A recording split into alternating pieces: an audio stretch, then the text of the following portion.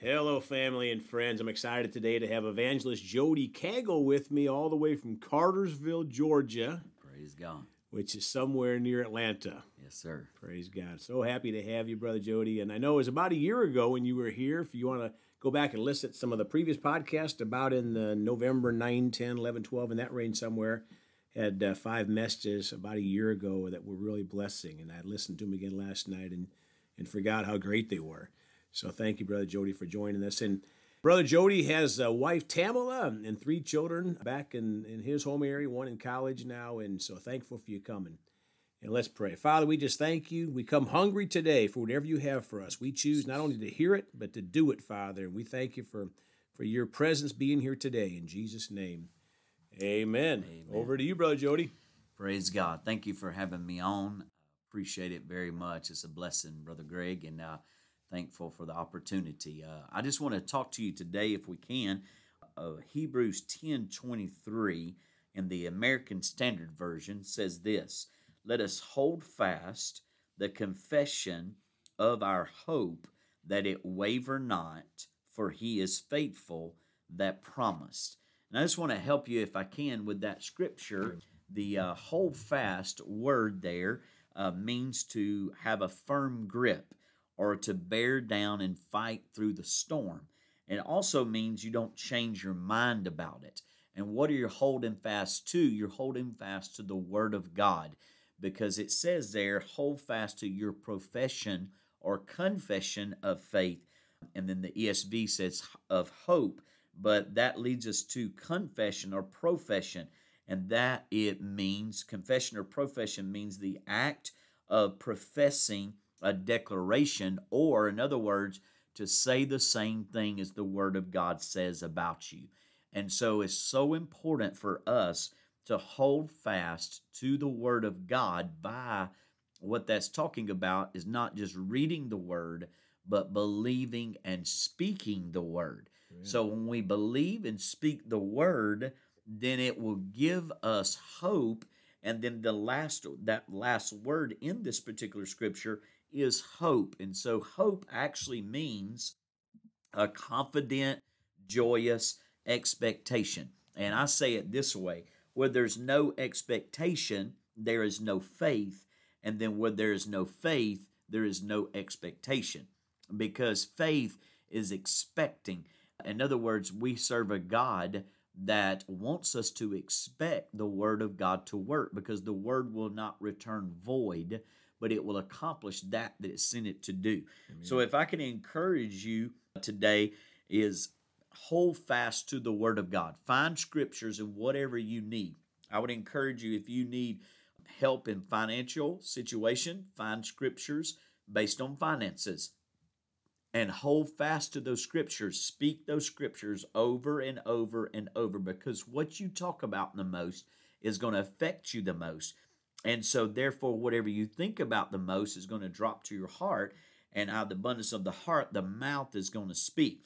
And so then whatever you say out of your mouth is seed that is sown. And so it's so important to speak the Word of God only. The Word of God is the most powerful weapon that you could ever speak out of your mouth.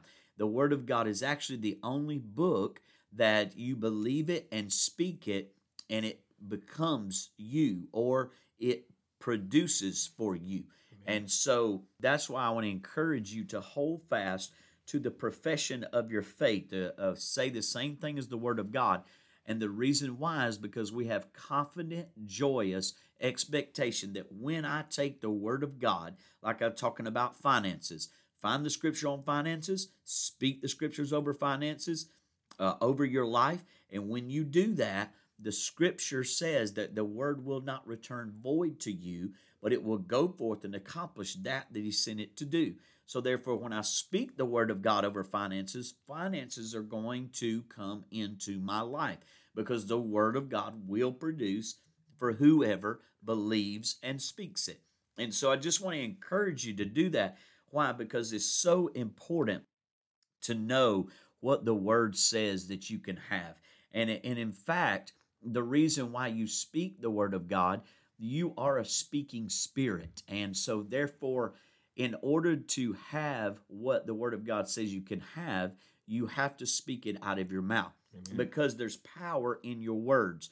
And Proverbs tells us the power of life and death are in the power of the tongue. And then also it tells us in the book of James is that the tongue is the rudder of our ship. Brother Hagin said it like this. He said that if you don't like where you're living at today is a direct result of what you spoke yesterday. Mm-hmm. So the only way to change what you have tomorrow from what you have today is to change your speech today. Yep. Change your speaking today. Speak the word of God over your life today. And when you do that, then therefore you will have different tomorrow. And so the worst thing you can do, though, is always talk the problem, because there's power of life and death in your tongue. And which one you ever sow to, that's what's going to produce for you. So if you talk more sickness, if you talk more defeat, if you talk more sorrow, if you talk negative, then that's what's going to produce in your life. But if you grab a hold of the Word of God and speak by faith and speak the Word of God over your life continually over and over and over, then that's what's going to produce in your life. Mm-hmm. So I don't know about you, but I want to have the Word of God working for me. Come on. I want to live in victory. I want to live blessed. I want to live with favor. I want to live saved and healed and delivered and just, all these things. And that's the thing. The only way that you can enjoy your inheritance that the Lord gives to you, or the Lord has given to us, is by speaking the Word of God. Let me give you one more thing, is Jesus, all through the Bible, everything that he done besides one time, he spoke it into existence. Only one time he did not speak into existence, whether it was healing or miracle or whatever he did. The only one time that he did not speak it was when he took his finger and he wrote in the ground. But every other time, you can read through the Bible, and the 3 years of his ministry, he spoke things into existence. Amen. By your faith, you shall be made whole. He spoke to the servant, be healed. Everything that he did, every instance that he was in, he spoke the word of God, or he spoke God's word, or the words that God gave him. Mm-hmm. So when he spoke, it happened, because there's power behind our words. Now here's the other thing. This thing is really, really big, and I'm just excited about it. But here's the other thing. When you speak the word of God, you have all power of the kingdom of God behind you speaking the word of God. Mm-hmm. Where Satan, the greatest weapon that Satan is scared for us to have as Christians to realize is the word of God. Because the word of God defeats him every single time. Amen. And so if you can get a hold of this word and the word of God, it will change your life forever. And so remember, the word of God is the most powerful weapon that you could ever have in your life. So I challenge you, get a hold of some promise books, look up some scripture, speak over your life, whether it be healing, whether it be financial, whether it be peace, whether it be joy, household salvation.